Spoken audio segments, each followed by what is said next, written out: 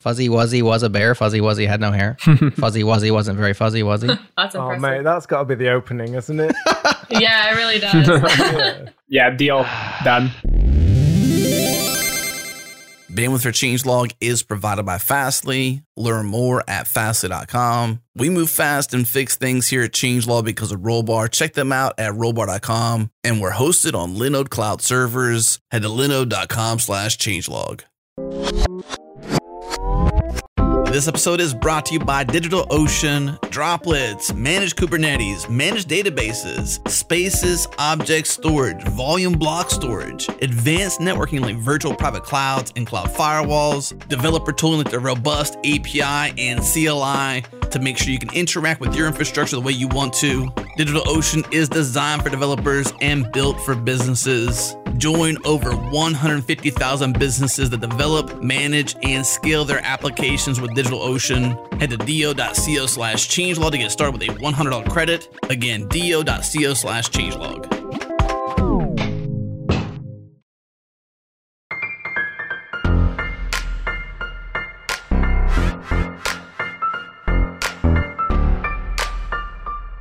Let's do it. It's go time. Welcome to Go Time, your source for diverse discussions from around the Go community. We would like to thank each and every one of you who joined Changelog++ during our soft launch in August. We truly appreciate you supporting the show. If you have no idea what I'm talking about, check it out and learn more at changelog.com/++. Okay, it's time to talk fuzzing. Here we go.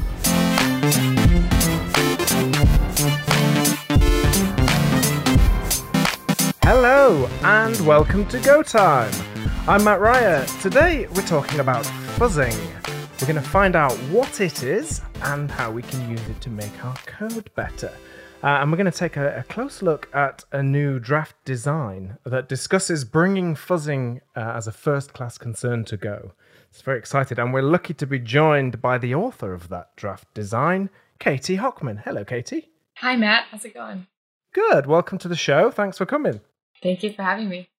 We've also joined by Filippo Valsorda. Hello, Filippo. Hey, Matt. Good to be back. Always a pleasure to have you here, sir. Same. Looking forward to it. Very formal. Yeah, thank you. And we're also joined by Roberto Clapis. Hello, Roberto. 748. Okay. Is that a fuzzed response? Yeah. I wanted to see if you crashed with an integer.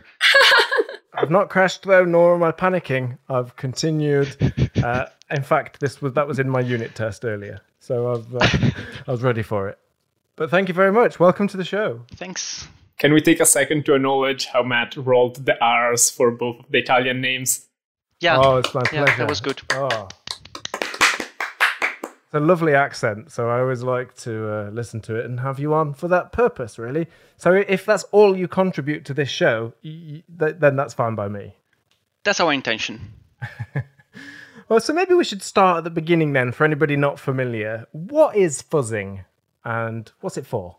Yeah, I can give a quick summary of that. So basically, fuzzing is a form of automated testing that can manipulate inputs in a way that can find bugs that maybe you wouldn't otherwise be able to find on your own. So in my mind, it's kind of a supplement to some of the existing testing that people already do. That's pretty common, like unit testing or integration testing.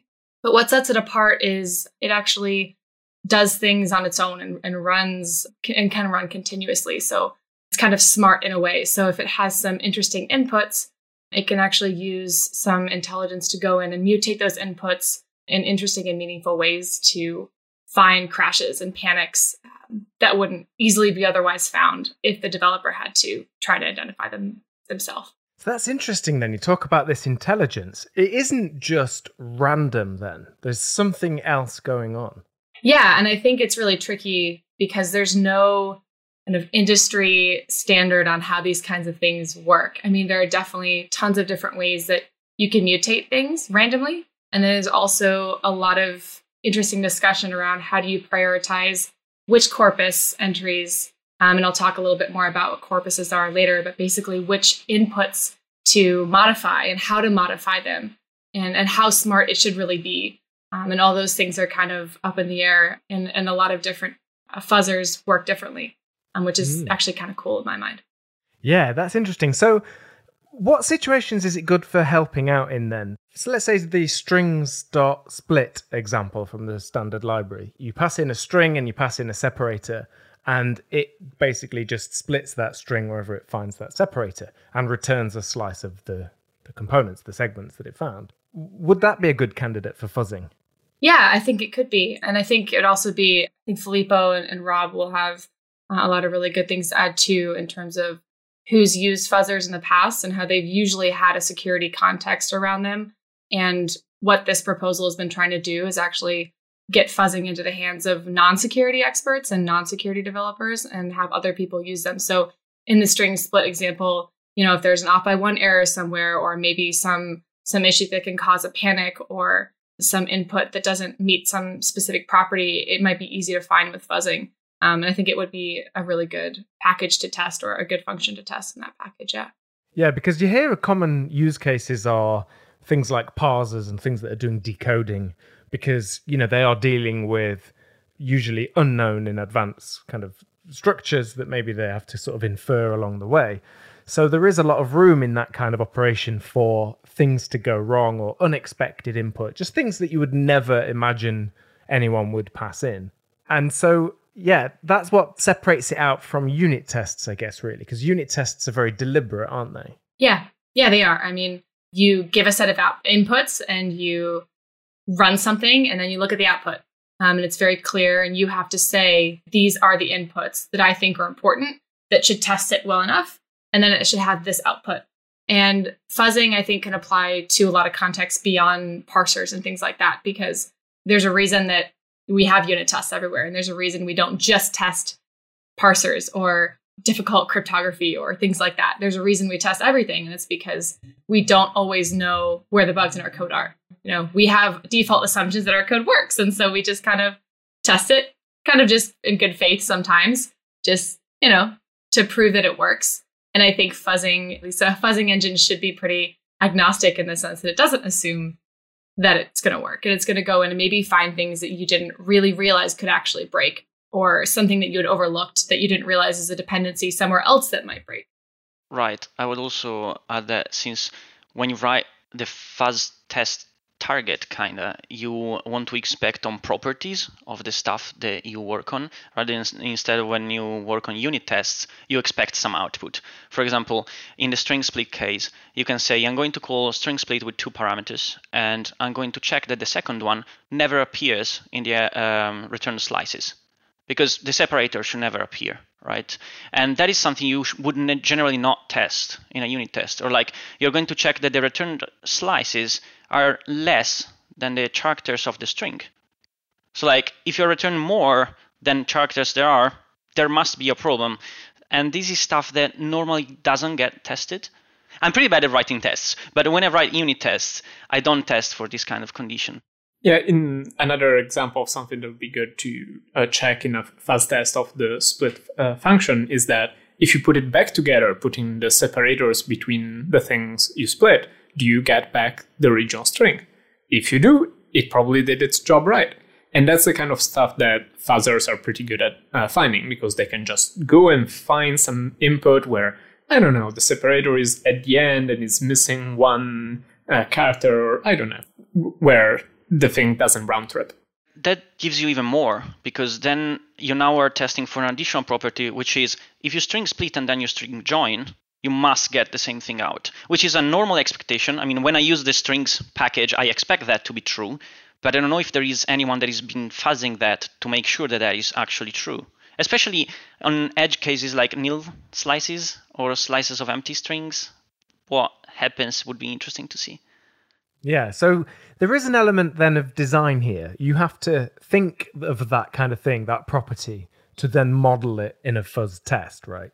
It's not just you just point it to a method and it just fills the method up with nonsense. I think yes and no. I think it can. I think it depends on what you're using it for. I mean, you could just throw random input at a function and just see if it panics. Like, that is a property that can be tested and you don't have to know anything about it. I think it can also be used for things like differential testing or property testing or a lot of different things. It can be a supplement to your unit test, but it can also just go find a crash. And you could probably do that in a couple lines with a little thought. Differential testing is something that honestly works a little too well. The idea is that there are multiple implementations of the same thing, right? For example, big number implementations. Doesn't matter what library you use. If you multiply two arbitrary precision decimals, you should get the same arbitrary precision decimal out. Sounds right? Oh, my friend, how many bugs fuzzers have found just by telling them, yep, so here's two functions, they need to return the same thing. Cool, go. I get emails because one of them, the one that are tested, is the Go one. And I get emails when there's a mismatch between the Go one and some other implementation. And oh boy. Yep, multi-precision is hard. So yeah, that's an excellent example. One thing that I did with differential testing was at one point in Go, a bug was fixed with a problem with header parsing. And I thought, this looks easy to find with a fuzzer. So I just imported fast HTTP and the standard HTTP libraries, both in Go, run GoFuzz for 25 minutes, and I found the bug. The bug that was just fixed and has been there for 12 years. So yeah, if you want to assert for a property, and the case was, I want the header set to be identical. It's quite easy to find problems. And if I recall correctly, when at one point the JSON package was optimized, heavily optimized, and there was a differential fuzzer in place that checked that the old version and the new version would parse the JSON the same way. And it found a bug before it hit a stable release, which would have been kind of bad. So that was another kind of success story of fuzzing, not for security reasons. That was just yet another test. So how can you do fuzzing in Go today then? What are the choices that we have? There are a few. I mean, I can speak to at least like one or two. I mean, I think the common one is GoFuzz. That's the one that everyone knows about. That's Go-Fuzz. And that was written, I think, primarily by Dmitry Vaikov. And yeah, I mean, it's really, really amazing. And it's I've spoken to him about it, and he's actually given a lot of really, really good feedback into the proposal that's out there now. So it's been nice to partner with him a little bit on that too, and have him get some feedback on that. And yeah, I mean, it's really neat. And if you haven't used it, you should definitely check it out. And then another tool that somebody wrote was Fuzzgo, is FZGO. And I think that was kind of a proof of concept written mostly by the PUDs, it sounded like, to try to integrate it a little bit more kind of with the Go command and making it look more like kind of an end-to-end tool that wouldn't have to have so many build steps like GoFuzz has, and add a little bit of like support for modules, I think was part of that, or maybe that was a part of GoFuzz. But there's been different features that both of them have tried to basically model and see how they would work. And I think Fuzzgo was meant to be kind of a prototype or an experiment of what it might look like as a final approach. And you mentioned build steps there then. So it isn't just a tool that runs at runtime. There's other things that happen. Is there some kind of introspection that happens or reflection on the types and things? Is it kind of generic in some way? Well, when I say build steps, I don't remember all of the exact details of how GoFuzz works, but I do know that it has kind of like a GoFuzz build, and you have to kind of build the binary that will be fuzzed, and then you have to run it separately and kind of manage your own corpus. And so there's a lot of different steps. You can't just run one command with the Go toolchain as it is today. You kind of have to learn a different workflow, which was a bit of a just like an impediment for some people to try to start it because they didn't want to learn a new tool. I would say that is one of the main reasons why people are not using it, is because it's external kind and feels different. Also, one thing that it does a source-to-source transformation. So it takes your source code and implements some sort of checkpoint. So basically, when your code runs, it can check at which point it got. So basically, while your code executes, it can check how much of the code was covered, more or less like the cover tool, but it needs to do it more heavily than the cover tool and in a more efficient way. And this is one of the reasons why it was quite hard to make it support modules, because it actually rewrites the sources. Yeah, some context here is that part of what makes fuzzers magic is that, well, the recent generation of fuzzers magic since, I think, AFL, is that they use coverage to figure out what mutations are the ones that are interesting to look at. Katie was talking about how there's different strategies for these, but in general, the common denominator is that they all look at the cover of your code. If you ever run go test-cover profile, oh boy, I don't remember the flag, but anyway, if you ever generated a coverage report, where with the green and the red, that's what fuzzers do. They run the input and check which parts light up, and if they change the input and some new code lights up, the fuzzer goes like, aha, okay, this is useful. I can keep changing this and maybe I'll hit another path that takes from there. Or maybe I'll be able to combine two paths in a way that were not tested together. And that's what makes them, honestly, kind of freakishly effective. There's this demo of AFL slowly building a valid JPG out of nothing. And it slowly makes a picture and it figures out the letters to put in the tags and everything. It's scary good. One thing that really scared me was when I ran GoFuzz against the HTTP library. And after a while, I saw that in the corpus, something that looked like random started appearing. And I was like, oh, cool. The Go package, the Go standard package started accepting something that is not HTTP because it was HTTP2. Basically, started constructing valid HTTP2 requests from nothing. And that was scary. And also I was ashamed because I didn't recognize it. And I had to manually write to decompress it and see what was going on. Rob, if you can ever read HTTP2 to the naked eye, you need to tell me. Yeah, because that is a strange superpower. I don't know what has had to bite you for that to be the power that then manifests. There are support groups. We've all been there. Mine is TLS. Used to be DNS. It's okay. There's help. Thanks. I'll keep them in mind. So that is really interesting then, that it's not just shifting the inputs like by some external means. It actually has an insight into the code that's running inside in your own code, where in your own binary. And it uses that information to also influence what it's doing. So that is kind of like spooky. I could definitely imagine. It's a little bit like adversarial training in machine learning, where you have a model and you have another model, and they sort of compete with each other. And then they both just keep getting better, together. And that's kind of a great way to, it's almost like, feels like cheating in some way, but you can end up with a mirror of something else, by this technique. So it is kind of amazing. And to see it really will start to feel intelligent. And a few of you have said it's kind of spooky, this thing. Mm-hmm. Another, just a note of another spooky thing is it can also kind of like reverse engineer your code such that it can figure out, there are certain tools that can figure out what the input is actually supposed to be and then kind of do that for you. So it can actually basically tell the fuzzing engine, like, this is what input will make this if statement pass. And then it'll just do that to kind of get unstuck from wherever you're at with the fuzzing engine. And that's something maybe you do, like I think GoFuzz does this once every 1,000 mutations, just to try to unstick it, but not every time because it's too expensive. And so it's a lot of trade-offs of like, how random do you want this to be? How much do you want to use prioritization of certain inputs? How much coverage is coverage a metric in terms of what is that in terms of feedback loop? Like how much do you care about it in terms of other things? And so it's kind of creepy, and it's a judgment call from the developer on how they want to design that too. Yeah, it does sound like a kind of hacker's tool, doesn't it? And in fact, did it have its origins in the security world? Yeah, but I like what Katie just said, that it's a trade-off that the developer has to make. And I think she meant the developer of the fuzzing tool. Correct me if I'm wrong. Yes. Yep.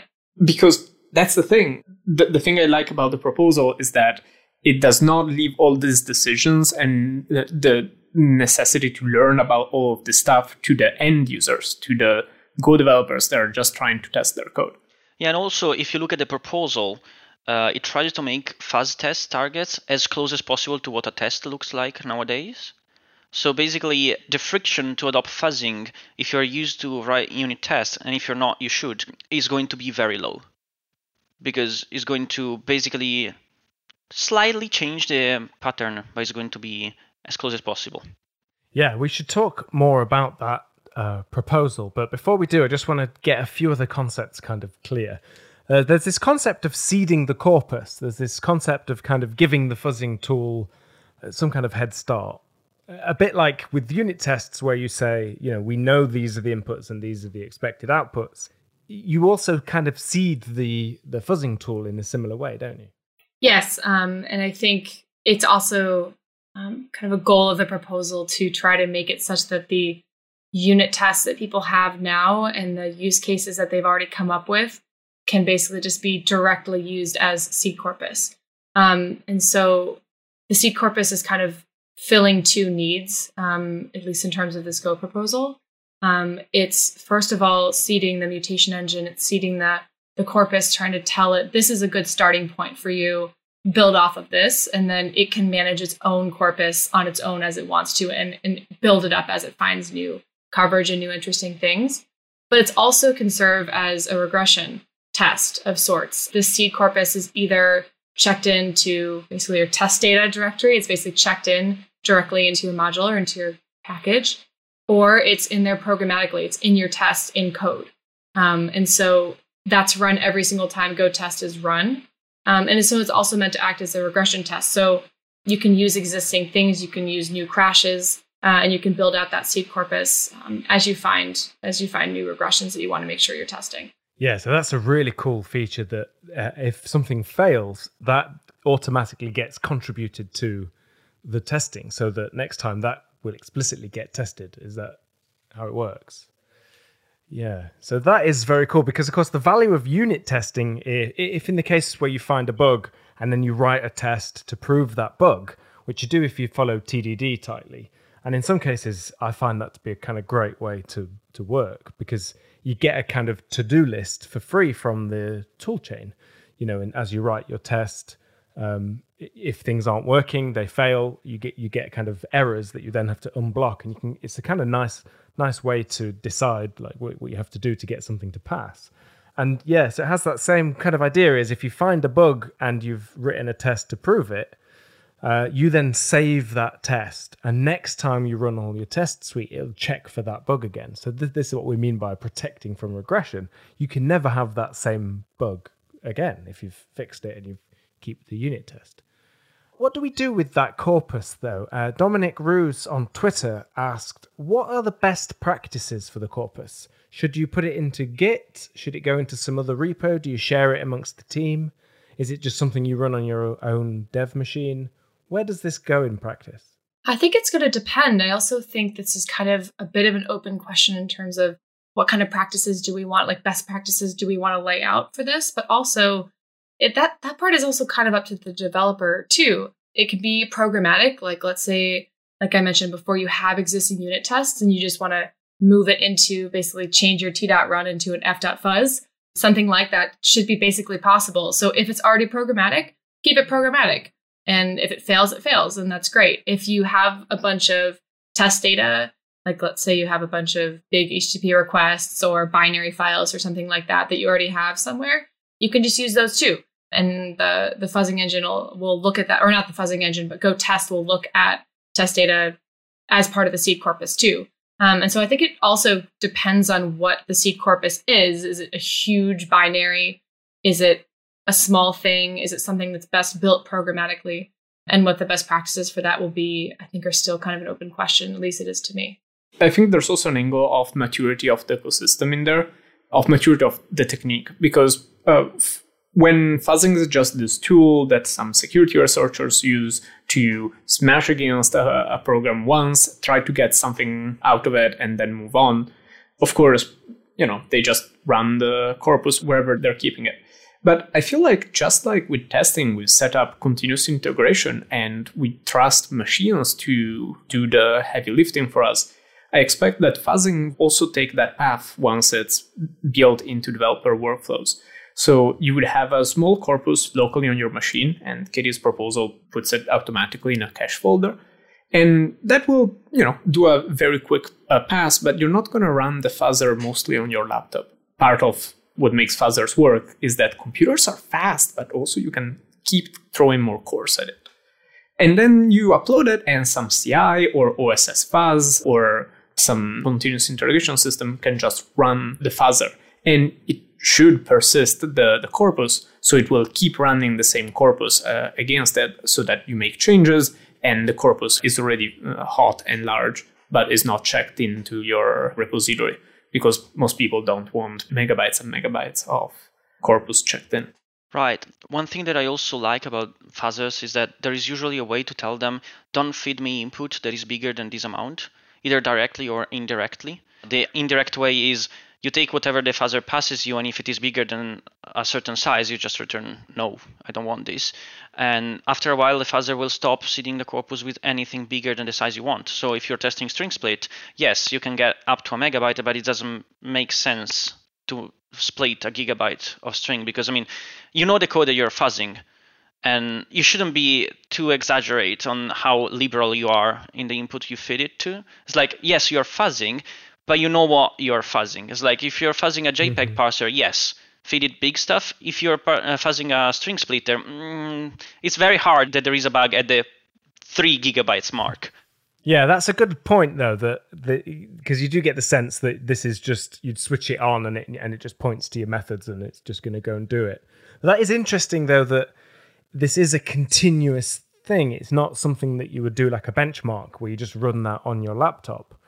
But there is, in the proposal, there is like a new flag to run the fuzz, but is the expectation that that would run in some kind of continuous integration or some other place? I think it probably depends. I think, I think it kind of depends on how long someone wants to run a fuzzer.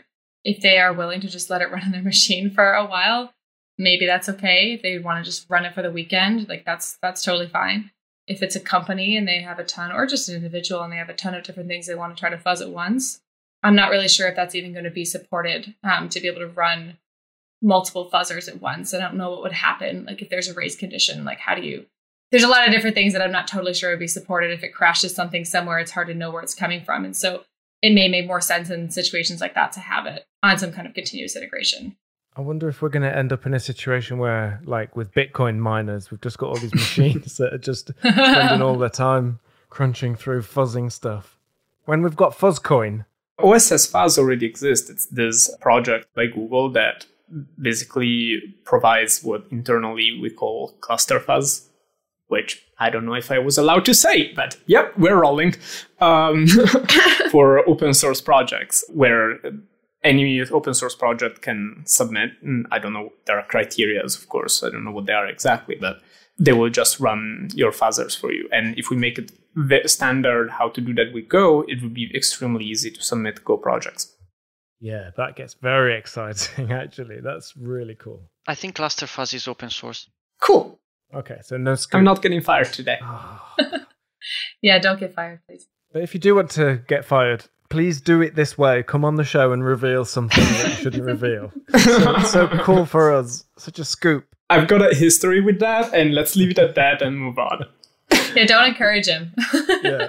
Last time Filippo was on the show, he stopped me from admitting to a crime before I said it, which was brilliant. Really useful service. We can take a short break if anyone needs to. And people at home can take a break anytime they want to, really. Probably just carrying us around on their portable devices so they can just do what they like. I don't know why I'm explaining that. I was just going to say, some bits will get cut out. If you need anything cut out, let us know. We'll do that. Oh, Matt, I've listened to so many episodes of this in which you say this will be cut out, and that never happened. I know. They don't do it for me, but they will do it for you three. Okay. Yeah. Thank you. They add bits for me from other times I've embarrassed myself. and then I find them in extra shows. And I'm like, I didn't embarrass myself then. That was a different time when I embarrassed myself. It's directly on the soundboard. Yeah, exactly, yeah. Yeah, it's just got me embarrassing myself. This is one of them. This is one of the clips.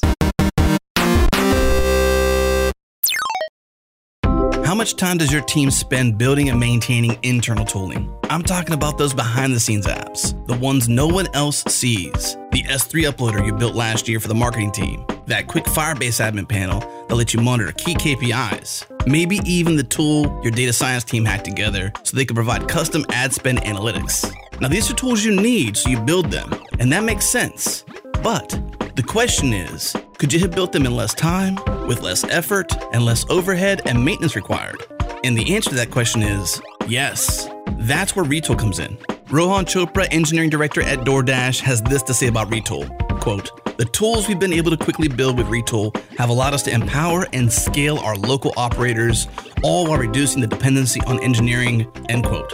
Now, the internal tooling process at DoorDash was bogged down with manual data entry, missed handoffs, and long turnaround times. And after integrating Retool, DoorDash was able to cut the engineering time required to build tools by a factor of 10x and eliminate the error-prone manual processes that plague their workflows. They were able to empower back-end engineers who wouldn't otherwise be able to build front ends from scratch. And these engineers were able to build fully functional apps in Retool in hours, not days or weeks. Your next step is to try it free at retool.com/changelog. Again, retool.com/changelog.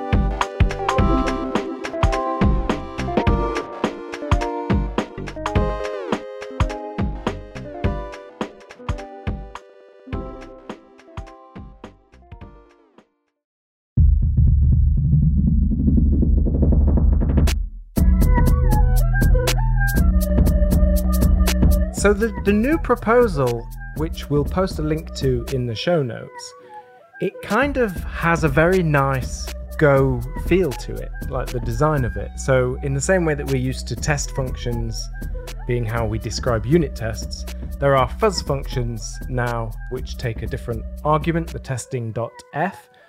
And is that like an interface then? What is that testing F type? That testing F type is very similar to a testing T or testing B. So it'll implement the testing.tb interface. Will there be a testing F interface then, or is that like a strong type? It's a strong type. Right. And that has methods on it that lets you then interact with the fuzzing stuff. But it's a relatively simple API, isn't it? It's just two methods, is that right? Well, I didn't include in that proposal all the other methods that are in the testing.tb interface, which it will support. Like, for example, if you have some pre-work that you need to do and you want to fatal the test or something like that because something failed, you can do that. Things like that.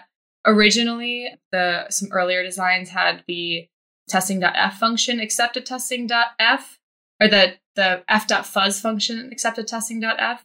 And then it ended up kind of being not as clear, I think, and it was going to complicate things quite a bit. And that was some discussions that Filippo and I had, and we ended up basically keeping it as a testing.t within that function. So it basically should look almost exactly like a t.run. And if you have a t.run, you can kind of like copy it over directly. So it should look and feel exactly like a unit test within that f.fuzz function, which just runs kind of as a unit test. And then anything you need to do before that, like set things up, add to the corpus, whatever you need to do, you can use the testing.f for that part.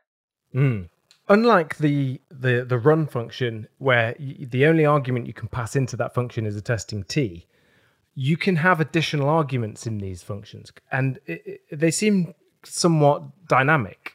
Can you explain how they work? Yeah, so inside this f.fuzz function, those first parameters, what you're basically telling it is it's going to take a testing.t. Basically, it's scoped to this t. And then you're just telling it what things you want the fuzzing engine to be generating for you. What is the structure, basically, of each input in your corpus? So in the proposal, the example is takes a testing.t, an a for this, which is a string, and then a big int, which is num. And what that's telling it is, okay, we have an f.fuzz function. That's what's going to be run with the fuzzing engine. That function is going to be run for every input. It's bound by that t. And then the corpus is an a with a string and a big int. And that's basically the structure of the corpus. And so every time it runs, it should be running with a new string and big int. Does it dynamically look at the arguments that you've passed there and change the code? Does it like respond to the arguments, or do you have to define them somewhere, or are there patterns you have to follow? I'm not sure exactly that. I want to make sure I'm explaining it right, but basically that string and that big int, like if you look up a little bit higher in the proposal and you're looking at this f.add function, what that's doing is it's adding to the corpus, and it's adding a string and a big int. which must look exactly the same as the A and the string and the big int in that order in that f.fuzz function. So what's that basically defining is this is the definition of the corpus entries that will be added manually and that will be generated by the fuzzing engine. And it works with a slice of empty interface. So it's kind of generic code in a way. Yeah. If Go got generics, would that change? Would that affect this design in any way? Or do you think you'd still probably use it in this similar way? I'm not actually sure that it would impact the design. It might impact the implementation a little bit, but I haven't really thought too much about it. But I also like just thinking about it now, I'm not actually sure that it would change much. I think what this function is supposed to do, this f.fuzz, is just kind of like it's a little bit magic-y, but it's basically just trying to tell the fuzzing engine the structure that it should be aware of and be using. It's a nice API to be able to just define the function and have it kind of notice that or work at least. But what happens if you've added different kind of data or you change the structure? What happens in that case? Like if, for example, you did an f.add with 2 ints or something like that? Exactly, yeah. I expect it would probably panic. Mm-hmm. Because what you're doing is you're basically telling it, here's 2 ints, and it's expecting a string and a big int. And maybe that can work with static check and things like that to find those things at build time. For anybody who hasn't read the proposal, f.add is the function used to seed the corpus. So it's the function that you use to say, here's the starting points, which, by the way, is one of my favorite things of the proposal, because usually you have to just create a bunch of files, one for each input, then put them in a full. Actually, I'm going to do something else. And instead here you just write f.add, and here's my ECDSA certificate, here's my RSA certificate, these are examples, go for it. So f.add is the function that adds to the corpus, while f.fuzz is the function that actually runs the fuzzer. And it runs a function that takes the same types of arguments. Yeah, thanks, Filippo. Just mentioning it because in case people haven't read the proposal yet. Thank you, brilliant. And I love the fact that it kind of still, it's designed to fit into what we already have. So it knows about GoTest, and it kind of cooperates with GoTest as well, doesn't it? Yeah, and actually that was my main goal with all of this. I wasn't going to be okay with a design that didn't feel like testing that we have now. Someone should be able to look at this and hopefully understand it pretty quickly. And the goal is that if you know how to write a unit test, you know how to write a fuzz target. And it should be approximately as easy. I wanted it to be able to work with the Go command as it is now. And if people run Go test, it should just run the same way. And it shouldn't have to use anything terribly special. It shouldn't have to do anything, learn that much new. I wanted kind of the barrier to entry to be as low as humanly possible. And so if it looks like Go code, that's the goal. And I'm glad to hear it. I love that about the design because I've done some research and I've seen people creating fuzz targets in the wild for parsers. And what usually happens is that they take whatever the fuzzer engine passes them and put it in the parser, and that's it. So they just basically check. The only property they check for is if it panics.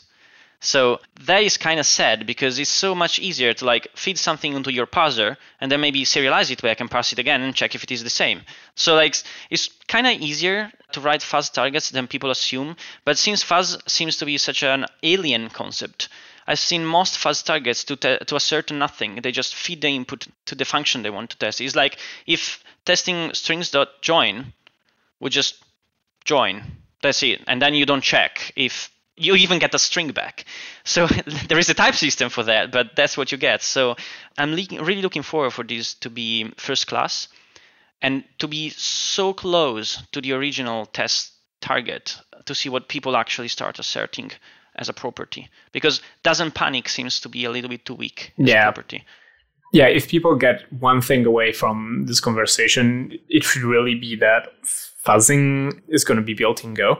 Is not just about finding panics. It's not just feed some input and wait for it to crash. It's about writing as many invariants as you can think of and as many checks as you can think of, and then letting the fuzzer find the inputs for which the thing doesn't do what you want it to do. So would you say that fuzzing makes a lot of sense if you if you're working with multiple methods. I mean, in that example that Roberto gave, where you're encoding and decoding, because you can say something about the way that those two things should interoperate. But how can you make assertions on something if the input is completely random? What kind of assertion are you going to make? One thing that I did, I was fuzz testing a cache that I implemented. Caches are harder than people would normally assume. So I wanted to make sure that, for example, what I put in, I got back. So to test my cache, I did differential fuzzing with a hash map.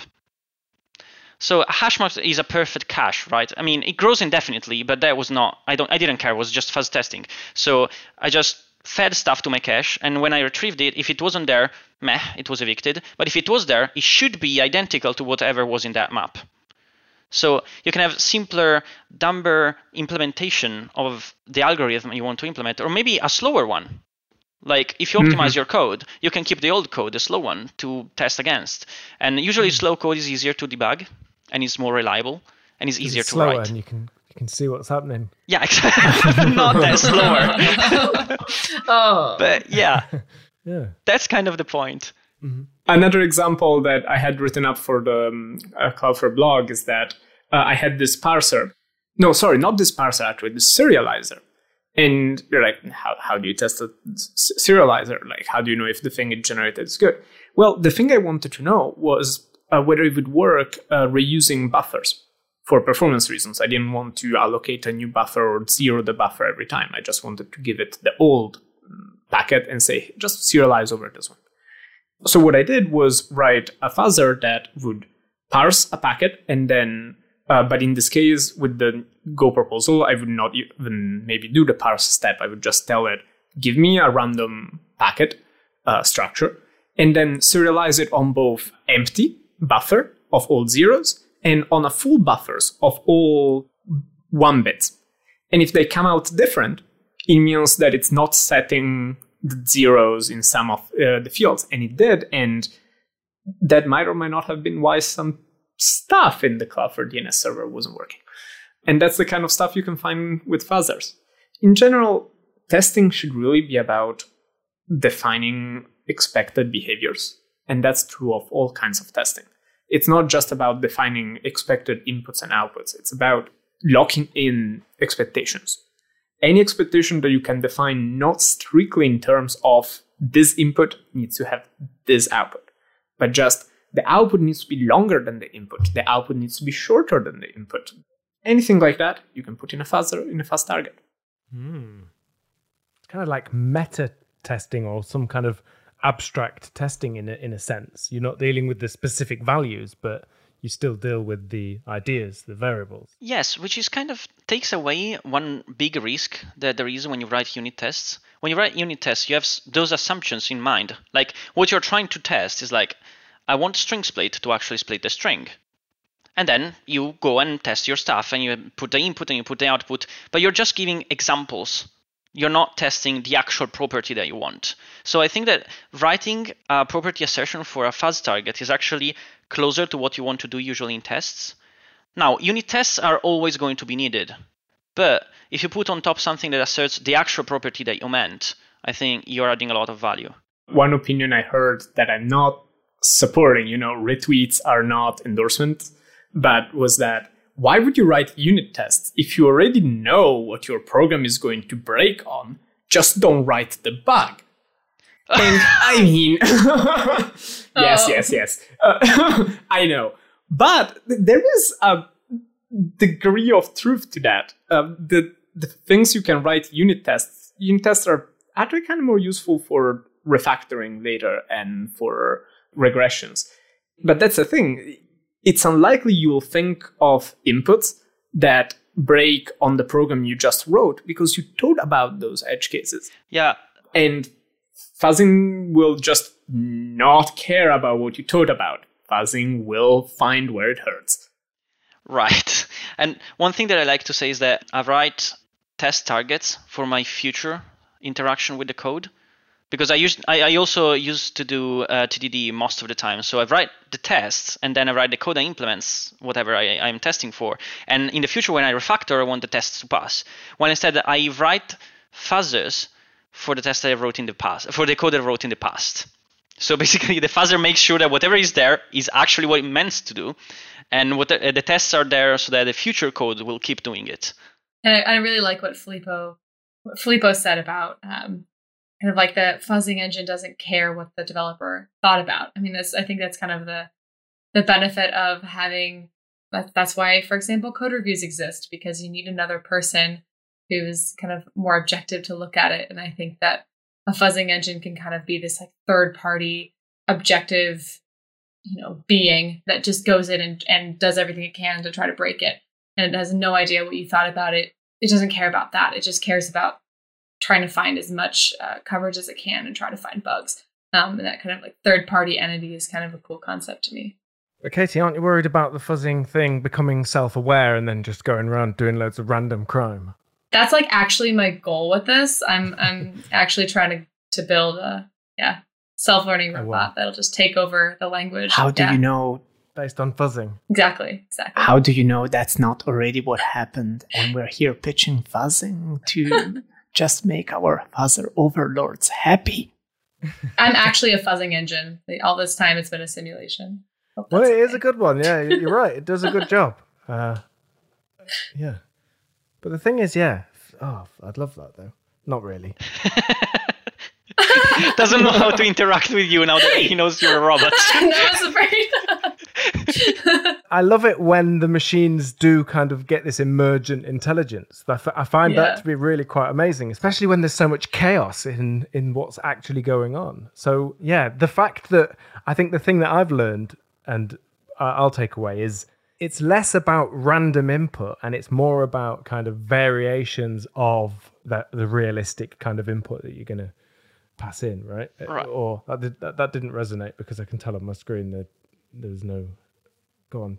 Correct me if that's no, wrong. It's just I wanted to say that I was putting stuff on top of this, which is the fuzzer doesn't care about what the code does. And that's important because if we had like machine learning algorithm fuzzing our code, just, trying to learn how the code behaves, at one point they would do as humans would. They would understand what the code is supposed to do and kind of, accept the code works.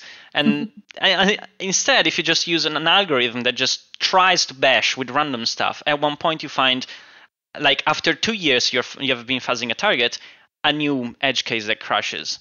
And this is something that I love because a human or an intelligent like kind of design in our way of defining intelligence would not find it. Because why would you keep doing for 2 years the same thing expecting a different result? Isn't that the definition of madness? Yeah, but we are going to end up with fuzzing Terminators literally just running around trying all kinds of different things to get you and just like goes and hacks something, smashes it, kicks a puppy, throws a baby in the sea. Do you know what I mean? Just doing all kinds of... just to see what works. Do you know what I mean? It's not... It's a risk we're willing to accept. It's a risk. Okay, you are you? You really are chocolate factory boffins over there. It's a sacrifice we're willing to make, really. Okay.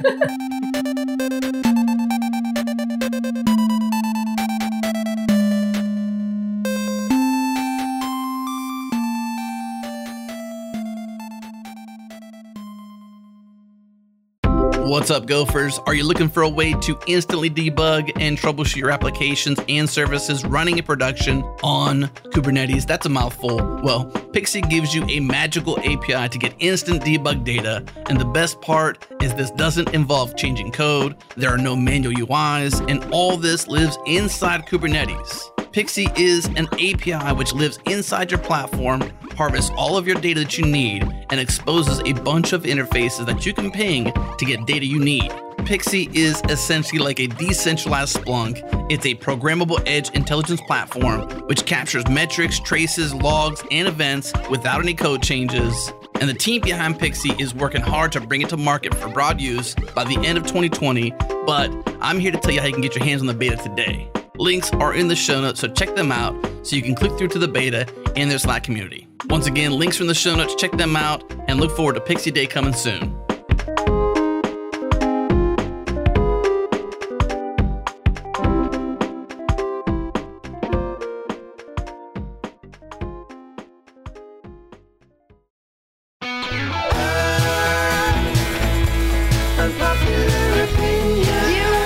I actually think you should probably leave.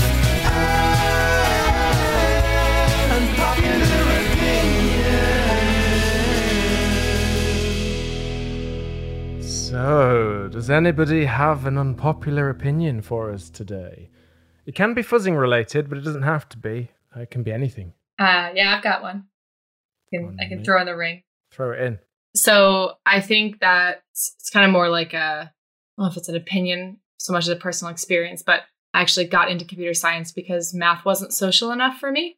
So like, I think that like the thing that I like the most, I think is the best part about computer science is actually building things with other people. And I think like having social skills can take you a really long way.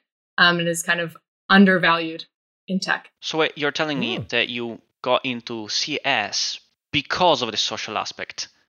Exactly. I didn't want to sit alone in a corner all day and just solve math problems, but I was like, oh, I can build stuff with people. That sounds more fun, so I'm going to do that. Which I realize is the opposite of a lot of people. And then you ended up in security because the InfoSec community is, shining example of excellent community teamwork. That's a highly social field, though, because you need to be able to talk to people and understand, like if they disclose a report, you need to be able to communicate with them and understand them and be able to communicate back. And you need to be able to communicate really complicated things in a really simple way that other people can understand, which is really hard. And I think that's a field where it's even more important that you have good social skills because it's so, the stakes are so high. Yeah, to be fair, I should point out that the Go security community is extremely nice. The kind of people that email us reports are usually a delight to work with. I was just making a cheap shot at the, right, let's say, traditional security community. Traditional. Well, what can they do to get That's you? one way to put it. You're safe, aren't you, from that lot? What can they ever do? Right. Yeah! Now that you say that, Katie, I think that one of the important things about the human aspect of software is like when you design an API, you have to design it in a way that people will understand. Like, I hate when people say, like, users of this API are stupid because they can't use it right. No, it's when you're designing something, you're communicating to the user. So people keep forgetting that issue. Yeah, that is true, actually, because you do think, in the beginning, I thought APIs were for machines to talk to each other, but they aren't. They're for humans to build the thing that allows the machines to talk to each other. Yeah, so that is true. But I don't know, Pythagoras could have been a laugh at a party. You might have had a great time with him. I don't know. You're probably measuring all the stuff, and you're like, Pythagoras, just put your ruler down for 5 minutes, mate. Have a sandwich. I've cut them into triangles how you like them. That kind of thing. Okay, any other unpopulars? I have a whole list of cryptography and popular opinions, but the thing is, I don't think anybody actually has an opinion on these things, and it's just these 10 people, and we're all on the same Slack, and we just, discuss these things between us. So I'm not going to go there. Instead, my unpopular opinion is that, and Katie will, I know she understands, but dogs in the office are bad. Just bad. Dogs in the office. Like, there should be no dogs in the office. Yeah, go on, elaborate. Are you allergic to them, Filippo? I'm allergic to them. I know a bunch of people who are allergic to them. I know a bunch of people who are scared of them and don't feel like they can say, hey, so, beautiful dog. I'm scared of it, so you don't get to bring it to the office anymore because I'm scared of dogs. No one wants to be that guy. Yeah, I know you love it, but to me, that's basically a little monster. Yeah, like somebody might have gotten bitten, and they're just like, yep, that makes me extremely uncomfortable, but I just joined and I don't want to be that guy. So they're not going to tell you. And they're just going to walk around, be like, yep, cute. Walks along the border of the office. And to be clear, I think Filippo said that about me because I love dogs like more than anybody who's ever talked to me for more than 5 minutes knows that I love dogs more than pretty much anything, I would say. Whoa. Yeah.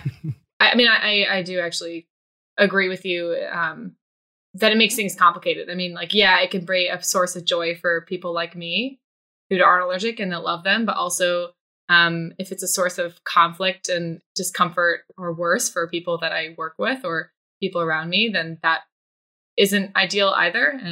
And aside from the case of like a service dog, which I know that Filippo agrees that's totally fine. Honestly, I think it's a really reasonable opinion. Service dogs are well trained, and in general, if accommodations have to be made, one can work case by case. But honestly, I never had the problem of, oh no, I'm really allergic to the service dog that I can't not be around. But I did have the problem with pets, a bunch. Because there's just many more pets. It's just a numbers problem. But how will the management show how cool they are if they don't allow dogs in the office? Right? What are you going to ban next, Filippo? Right. Foosball tables. Ping pong tables have gotten old. Yeah, there you go. Yeah. Roberto, what do you think? How do you feel about dogs in the office? I'm kind of scared of big dogs, so I'm on Filippo's side. But also, I have friends that are allergic to dogs, so yeah, I agree. Unless they are needed, like they're service dogs, I'm not in favor of that. Folks, your unpopular opinions have so much to discuss on. My unpopular opinion was going to be I like yellow. So, wow, this is just important topics that you brought to the conversation there. Mine was completely useless. That's a terrible opinion, Rob. Take it back. Is it the colour you like, or you just love that Coldplay song? No, the color. Just the color. And the effect it has on people. There are so many better colors. Right. Yeah, beautiful colors. Yellow is one of them. I mean, your headphones are yellow. That's true. Now I was looking for clues of yellow to verify. For some reason, I'm skeptical when Roberto says he likes yellow. I think, well, is this a trick? Well, I have something else to prove it. Oh, a yellow gopher. I don't send a picture of that. It's a podcast. This is a podcast. Yeah. So I already tweeted this picture today, so people just need to go back. I'll tweet it again. I'm scared of those gophers, by the way. That's my unpopular opinion. Those little things. I have nightmares about them. They do look a little weird, huh? That one in particular, that yellow one. Well, it's a podcast, so this still really is... Still a podcast. Right. Basically, I'm getting the gopher closer and closer to the webcam till Matt screams. He didn't scream. Yeah, no. You passed the test. Sorry, no, I wasn't suggesting do an audio commentary of it. I was suggesting let's not do that in the first place and focus on the audio. Right. Okay, well, unfortunately, that's all the time we have today. Thank you so much for joining us, Katie, Filippo, and Roberto. And we'll see you next time. If you're not following Go Time on Twitter, let's fix that bug. We tweet live show notifications, clips, and highlights from past episodes. We take polls about unpopular opinions and have a lot of fun. Join the conversation. We're at GoTimeFM. This episode was hosted by Matt Ryer with special guests Katie Hockman, Roberto Clappis, and Filippo Valsorda. It was produced by Jared Santo. That's me. And we get our music from the Beat Freak, Breakmaster Cylinder. Thanks to this episode's sponsors, DigitalOcean, Retool, and Pixie, and of course, our longtime partners Fastly, Linode, and Rollbar. That's all for now. We'll talk to you again next week.